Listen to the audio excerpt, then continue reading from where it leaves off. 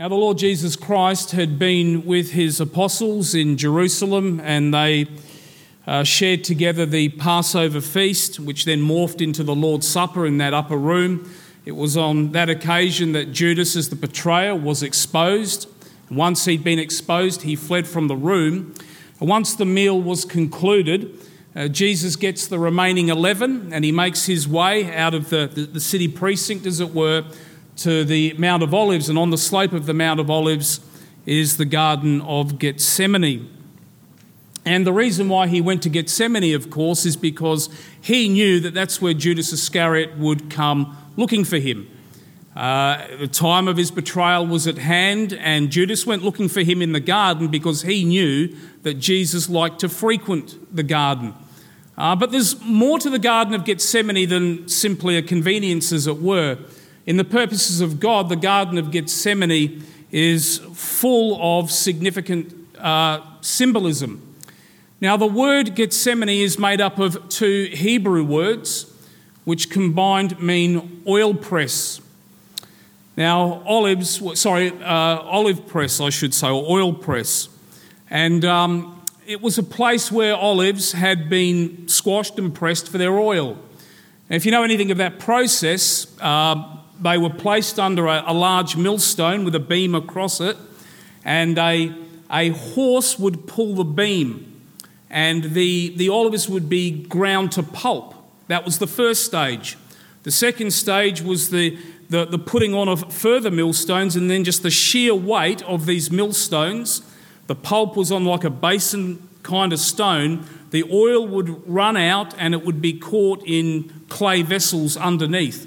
We might say that it was something of a violent process in order to extract the oil out of the olives. And surely there is something of a symbolic correspondence to what the Lord Jesus Christ was going to go through. He too was going to be crushed. The weight of the guilt of his people was going to come upon him, and then the weight of his Father's indignation and wrath was going to come upon him. His very life, as it were, was going to be squeezed from him, was going to be taken from him, in order that we might receive the forgiveness of our sins. But to add to this, surely there is symbolic significance in the fact that Jesus begins to fulfill the Father's will with regards to the atonement in a garden. Go back to the Garden of Eden, and what do we have? We have one who represented us. He too was given the will of his Father, and he failed. And because Adam failed in the garden, we are all sinners. There were catastrophic consequences because Adam failed to fulfill God's purposes in the garden. Well, now we have a second garden. And there is a sense in which we can say we have a second Adam, and he's a second Adam because he also represents us. But whereas the first Adam failed, the second Adam didn't fail. He was able to embrace the will of God. Though he faced the terrible torture of the cross and all that involved, and that's what's before him, he was able to pray, not my will. He didn't naturally want to go to the cross. Who would? Not my will be done, but your will be done. And as the second Adam, so he has secured salvation for his people. So there's a great deal of symbolism and richness, even by virtue of the fact that Jesus went there, and this is where the betrayal was going to take place. This is where he begins to feel the weight of his Father's anger coming upon him. But this morning we're going to look at Gethsemane from another angle. I want to consider the Lord Jesus Christ in the Garden of Gethsemane as an example for us to follow. Now, we won't experience anything like, nothing even remotely like what he experienced in Gethsemane. It was a unique experience for a unique man.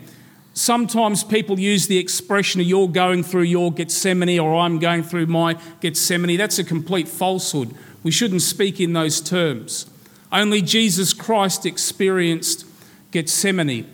Nevertheless, we do go through dark times, we go through confusing times, we go through times of acute pain.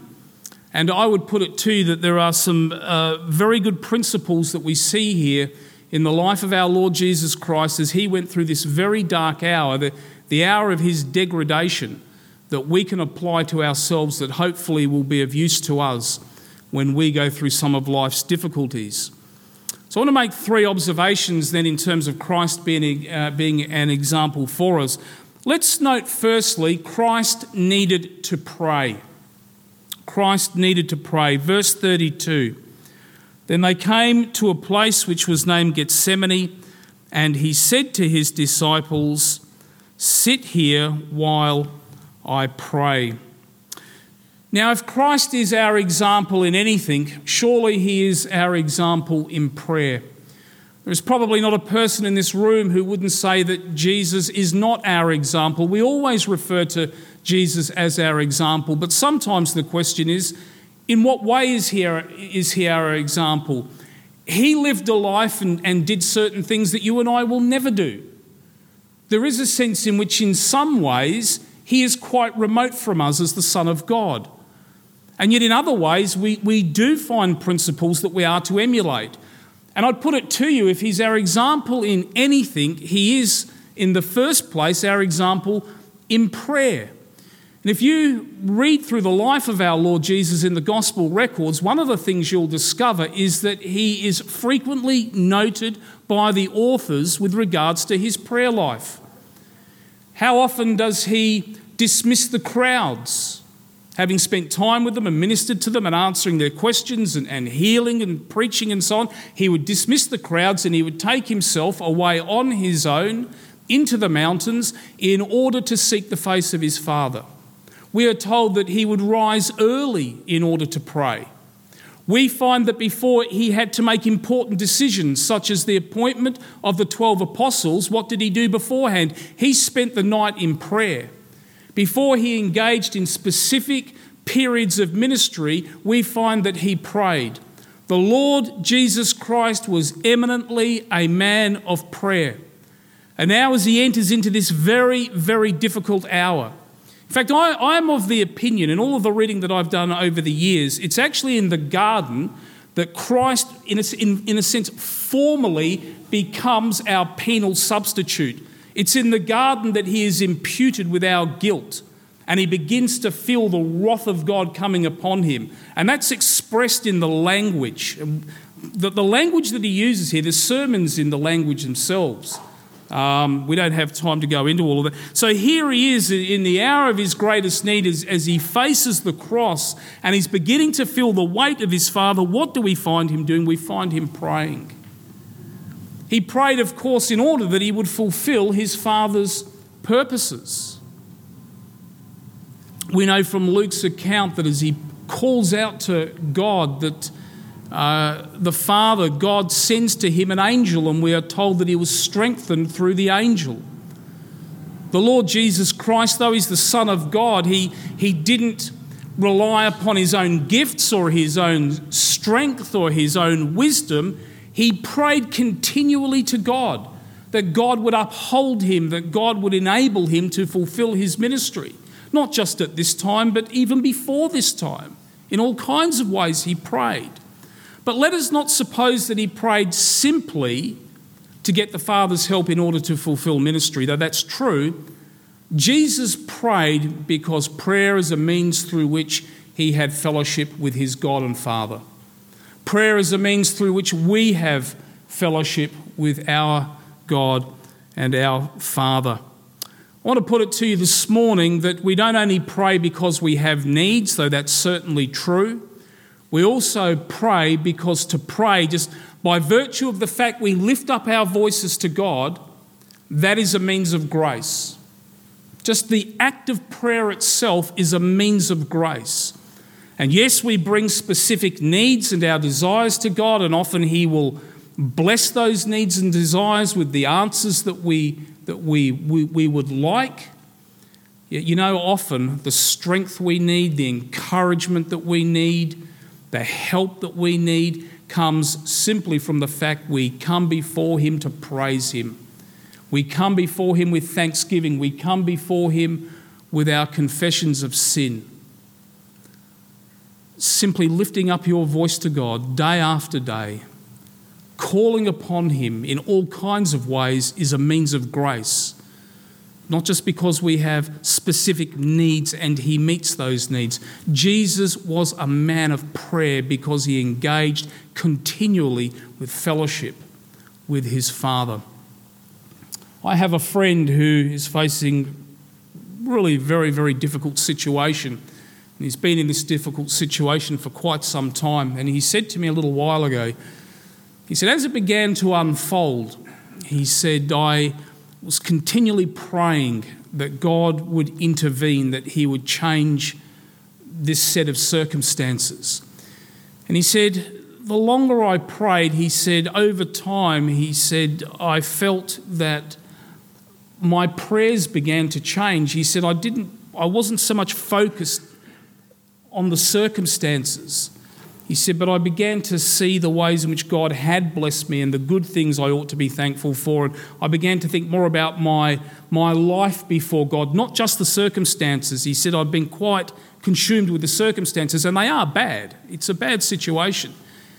He said, through all of this prayer, he said, what I've discovered is the circumstances haven't changed and the circumstances are still the same. And it's not good for him.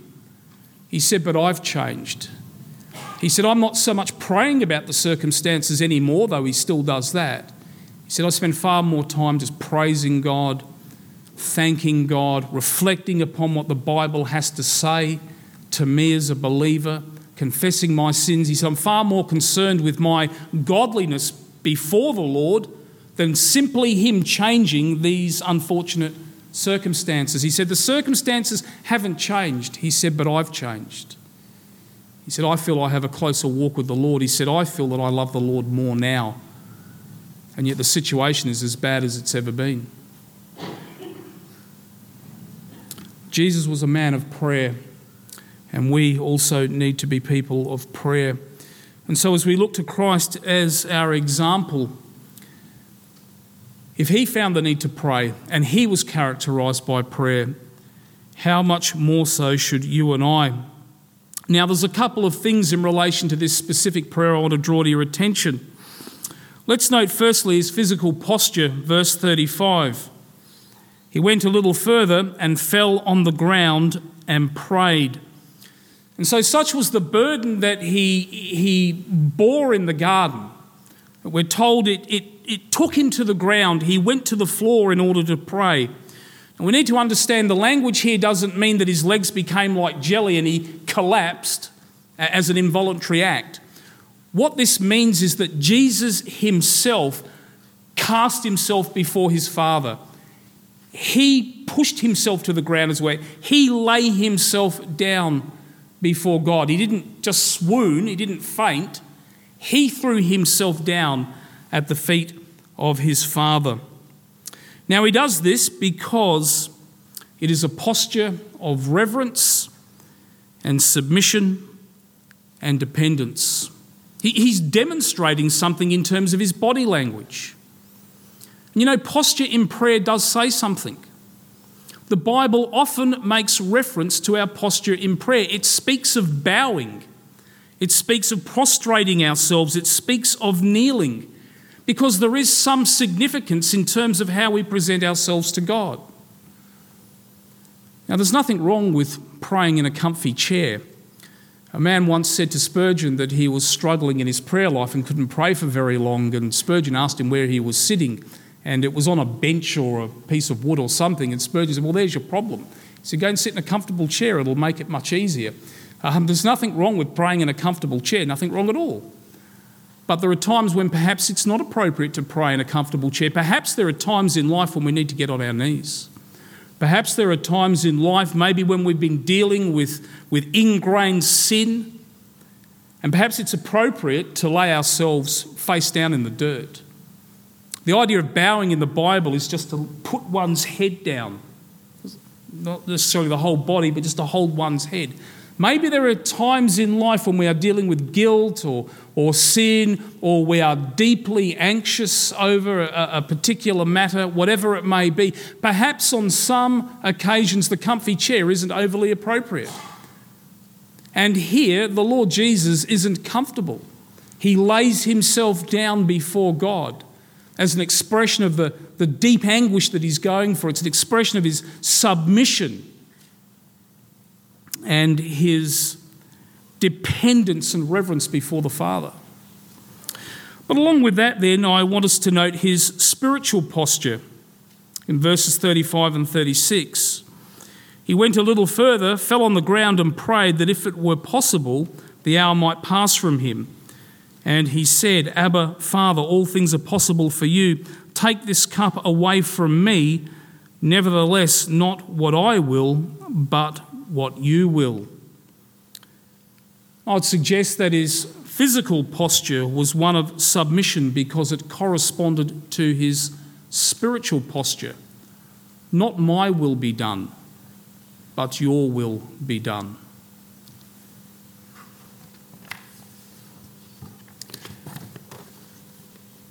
We can rightly bring our needs and our desires before the Lord. Paul tells us that we are to cast all of our burdens upon the Lord. And God is interested in the whole of our lives, and we can bring needs and desires, and we can do so with confidence, we can do it freely, but our prayers must always be prefaced by not my will be done, but your will be done. And this means that we are committed to the will of God irrespective of the outcome. Your will be done means that God's purposes are more important than our desires. It means that we will worship, serve, obey, rejoice, and be content irrespective of what the outcome is. Yes, we would like God to do this particular thing for us, or we would like God to change our circumstances, and the prayer might be legitimate, it might be a good prayer, yet we have to recognise that our prayers are not always according to his will. What we find here is an attitude of heart. When Jesus says, not my will, but your will be done, this is no mere platitude. It's not just a nice way of closing the prayer off. These words are full of spiritual significance. You know, one of the things that every Christian will discover and has to discover in life is that God is not going to give to you everything that you want. Your desires and requests may be legitimate, they may be good, wholesome, nothing wrong in what you are asking for, but God specifically will not give you the things that you have requested because they are not according to his will. An older man in the ministry, a good friend actually, he's now pushing on towards 80, and he said to me on several occasions when we've had discussions, he said, Andrew, there are things that I've been praying for decades. Things I've been praying for daily for years and years and years. He said, and as yet, my prayers have not been answered. And he said, it doesn't look as though they will be from what I can tell. God quite deliberately will not give to you everything you want, whether it's marriage or a child or a particular kind of job or health or with regards to finances. We will all in some way have struggles in life, and we will from the heart have to pray, I would like this. Oh God, this would make my life so much easier. But nevertheless, not my will, your will be done. And it must be said in that spirit whereby we are able to rejoice and find contentment, and we will commit ourselves to his purposes irrespective. Jesus prayed this prayer face down in reverence and submission, knowing what was coming before him. Jesus knew that he was going to experience unimaginable agony. Spiritual, emotional, physical. We sometimes play down the physical side of crucifixion, actually. And I've read good men writing on Jesus' crucifixion with regards to the physical angle, almost as though it was no big deal. Well, there's been lots of martyrs in life. Lots of people die for a cause. That's a load of bunkum. That's rubbish. It was a big deal. Crucifixion was a very, very big deal. It was extremely painful. Extremely painful. And what Jesus was going to go through exists on many levels: physical, spiritual, emotional. and he knew what was before him. He's beginning to feel the weight of it come upon him now. Not my will be done, but your. If there's any other way, can this cup pass from me? If it was at all possible, which of course it isn't, not my will, your will be done. As these words left his lips, they were words uttered in worship and adoration. Knowing God's will, he was determined to see it through. So the first thing that we see here is that Jesus was a man of prayer, characterised the whole of his life, and we see a particular kind of prayer here where he is submitted to the will of his Father. Let's note, secondly, that Christ looked to the support of friends. Christ looked to the support of friends. Verse 33, and he took Peter, James and John with him, and he began to be troubled and deeply distressed. Now, all of the apostles entered the garden with the Lord Jesus. Of course, there's only 11 of them now. Judas has been exposed and he's left the group. So Jesus goes to the Mount of Olives with 11 of his disciples, and when he's in the garden, he then takes 3, Peter, James and John, and they go a little bit further into the garden with him. When we look at the life of Jesus Christ, what we see is that he moved within different circles of people. Okay, we see Christ with the crowds. I was going to mention something of this to the children. Jesus always had time for people. He went into people's homes, he ate with them, he prayed for them, he did good to them, so much so that he received a lot of flack from the Pharisees who accused him of rubbing shoulders with sinners. Now, let us not suppose that Jesus was unwise and kind of hung out in taverns and all that, as it's sometimes presented. That's not true. But he certainly had time for people. He ministered to people. But within this great spectrum of the crowds, there were 72 disciples who were commissioned by him to go out into the world and preach. And he related to the 72 in a different way than he related to the crowds, even people in the crowds who were converted. We might say that the 72 were associates or even colleagues. Of course, we know, don't we, he sent them out 2 by 2 to go and minister the word. And so he had a rapport and a relationship with the 72 in a way that was more intimate, more involved than with the crowds at large. But then, of course, within the 72, we find 12, and they're regarded as his friends.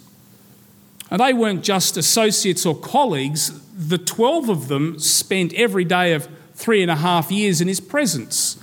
They ate with him, they watched him, they spoke with him, they questioned him. He specifically taught them things. The 12 were on a different level to the 72. But then within the 12, what do we find? We find 3. And the 3 are always mentioned, aren't they? They're often mentioned together, and they are mentioned as Jesus' closest friends. Peter, James, and John. Here at this difficult time, he goes off specifically with the 3.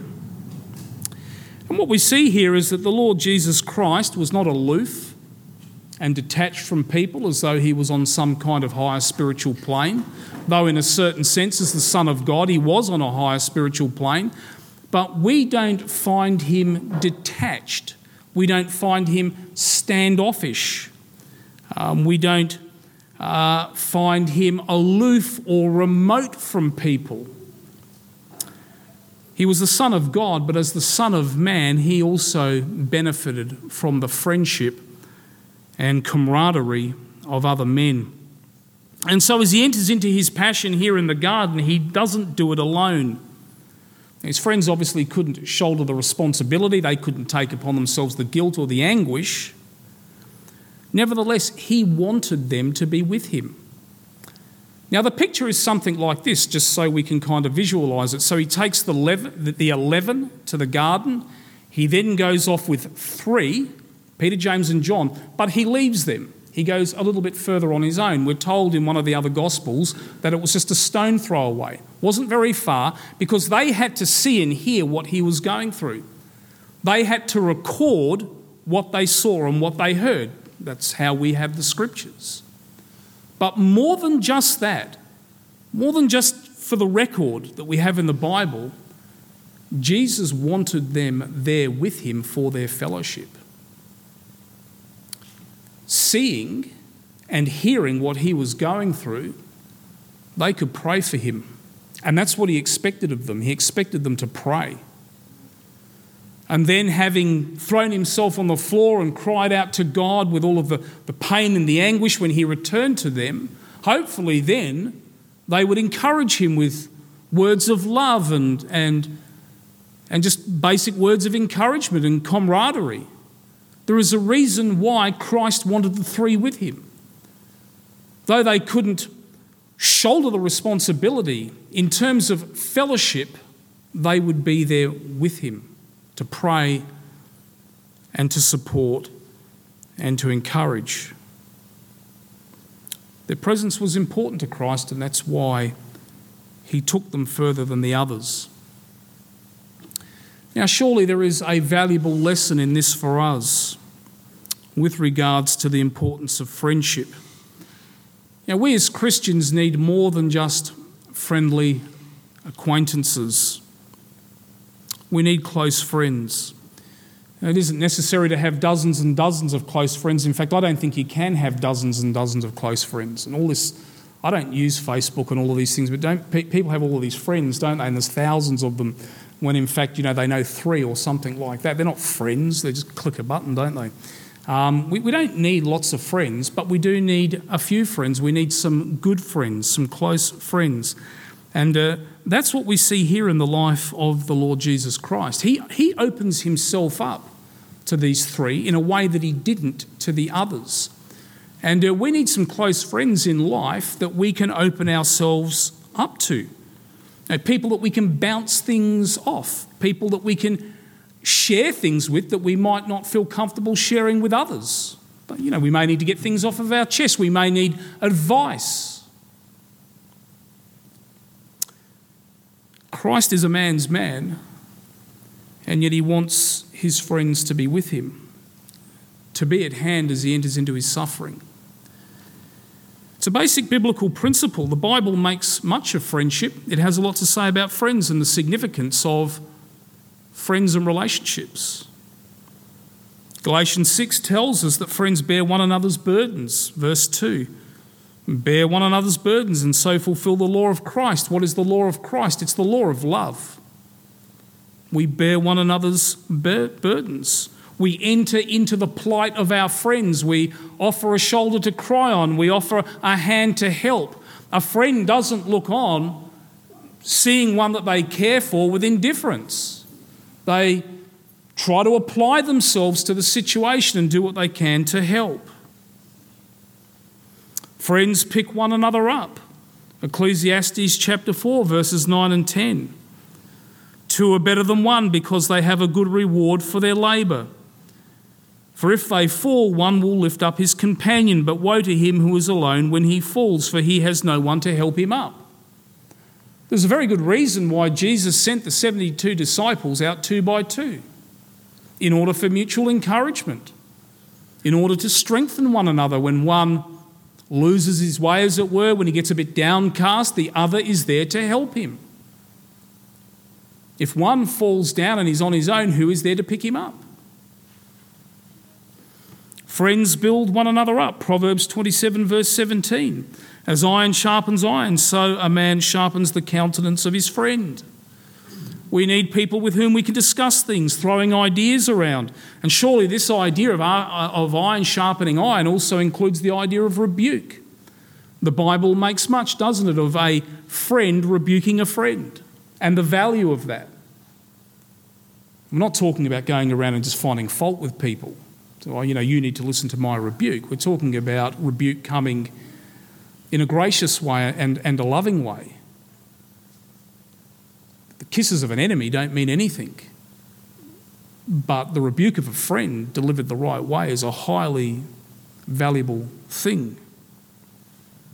So when we think of friendship in terms of support and companionship and love, it's of no surprise whatsoever that we read in verse 33, and he took Peter, James and John with him. He sought their company because he sought them to be an encouragement, to pray for him and to be with him. If the Lord Jesus needed friends, and particularly at a time like this, how much more so do you and I need friends? Let me ask you a question this morning. Who are your Peter, James and John? Whom do you confide in? To whom do you go to when life is difficult and maybe you have challenging decisions to make? Who do you get advice from? Who do you bounce ideas off? Who in a loving and gracious way would rebuke you because they are a close friend and you have a rapport whereby you can do the same thing? Who is it that draws alongside in your life? Many Christians live as islands, you know. Live as islands, come to church, listen to sermons, say hello to everybody, have a cup of coffee and just go off and do their own thing. Yet we don't find anything remotely like that in the life of the Lord Jesus Christ. There's another angle to this as well. We think of friendship in terms of what we get out of it and how we benefit, and that, of course, is important. Have you ever stopped to think, though, the benefit that you may be to somebody else? Christians, I think this is a bad thing. Christians inherently think of how they benefit from everything. Come to church because of what I get out of it. Well, you should get something out of church. But do you ever come to church to be an encouragement to other people? To stir one another up in love and good works? Do you ever think how your life may be an influence for good in the lives of somebody else? So you see, the point here is this. Friendship is not only for our benefit, it's for the benefit of others. You may very well be the shoulder that someone needs to cry on. You may very well have the advice that someone needs. You may very well have the friendship and the mannerism and the personality that is able to be an encouragement and a source of strength and help to another person. The Christian life is not just about my salvation. I come to church and this is what I get out of the sermon, and if I don't get anything, I'm going somewhere else. And that's often how Christians think. We have to continually remind people at Southern Districts, come to church in order to be a blessing. When you stay away because you can't be bothered, that's actually a source of discouragement for others. And the same can be true with regards to friendship. Don't only think of it in terms of what you get, though it should be a blessing to you. Think of it also in terms of what you can give. Jesus had friends, and we've got to be very careful when we think of him as the Son of God that we don't in some ways picture him as some kind of superhuman.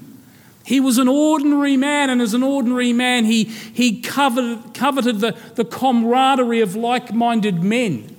He loved his disciples. He enjoyed their company.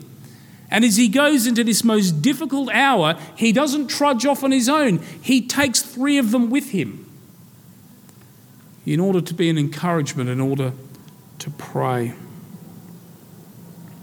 Well, let's move on and note, thirdly, Christ wanted others to pray for him. So he was a man of prayer, firstly. Secondly, we see that he looked to friends, and now thirdly, he wanted others to pray for him. Verse 37, then he came and found them sleeping and said to Peter, Simon, are you sleeping? Could you not watch 1 hour? Now, the apostles were to pray for themselves that they would not enter into temptation. Jesus had prophesied to them that the shepherd would be struck and the sheep would scatter, and so they were to pray for themselves, but they were also to pray for him. In Matthew's gospel, he says, could you not watch with me 1 hour? In other words, could you not see my anguish and enter into my prayers with me? Could you not do that? Are you really that tired? And this in some ways ties in with the other 2 points. We need to be people of prayer and to pray for ourselves.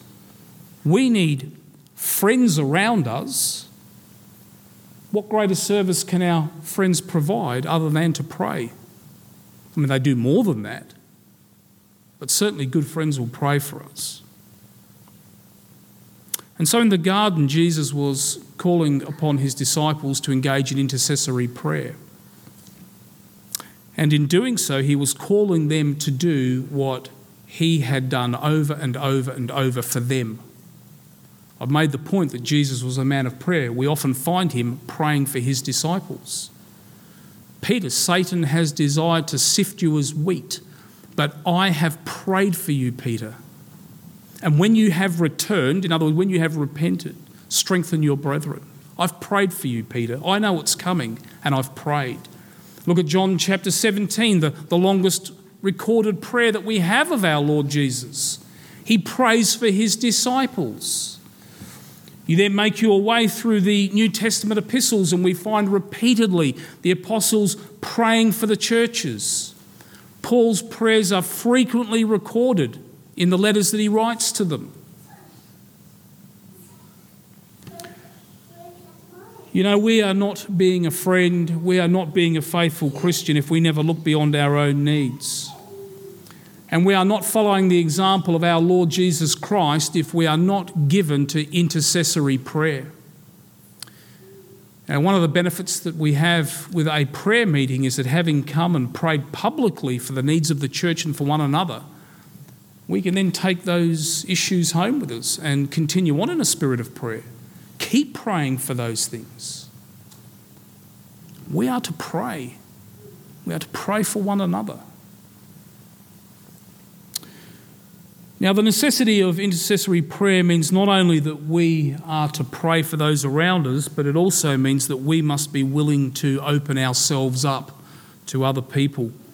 The Lord Jesus exposed himself to Peter, James and John. This was no private matter which he went and hid himself away in the bushes because he didn't want anybody to see. He didn't conceal himself. Here he is, in a sense, we could say at his most vulnerable. And what does he do? He exposes himself to his friends. They see and they hear what's going on.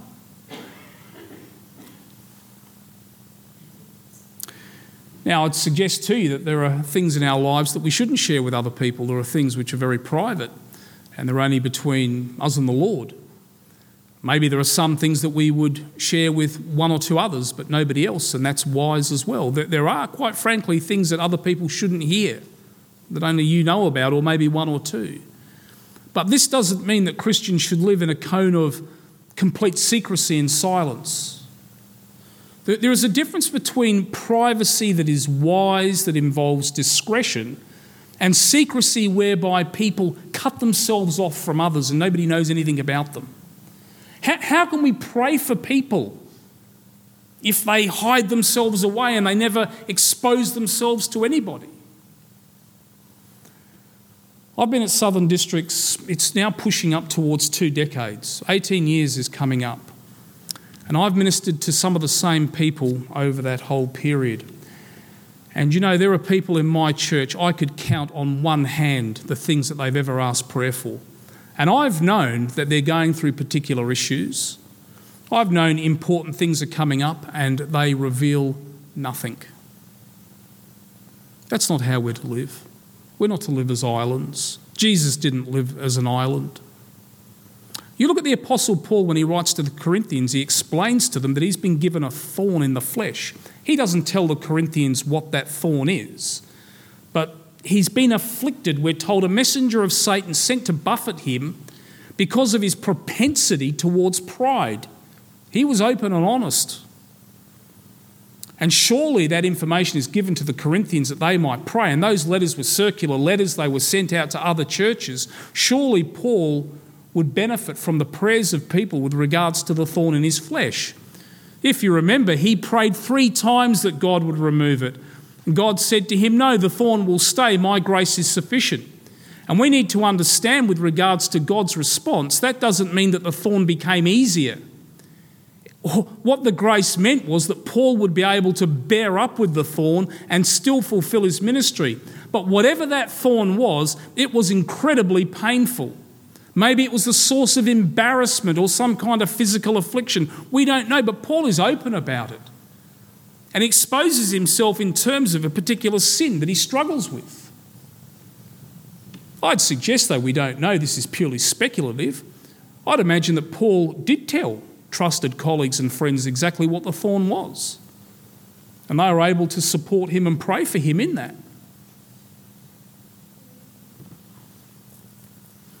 If Jesus allowed people to get up close and personal so they could see and hear what he was going through. So should we.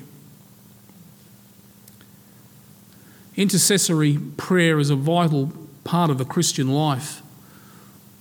And we probably only think of it in terms of praying for others. But for it to work properly, people must know something of us. This ties in with being a friend, doesn't it? Friends expose themselves. Friends open up. Friends talk.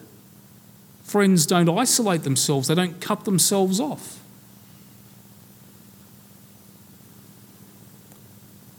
If we're to be people of intercessory prayer, we obviously need to pray, and we must be willing to expose ourselves, at least to some, if not all. If we don't do both, there won't be intercession. Well, let's wrap things up this morning. The Lord Jesus Christ was not a proud man. He was not self-sufficient. He was not presumptuous. He was not autonomous. He looked to his Father and he looked to his friends. He prayed because he needed the fellowship of his Father. If there was any time that he needed to draw close to his Father, it was at this time.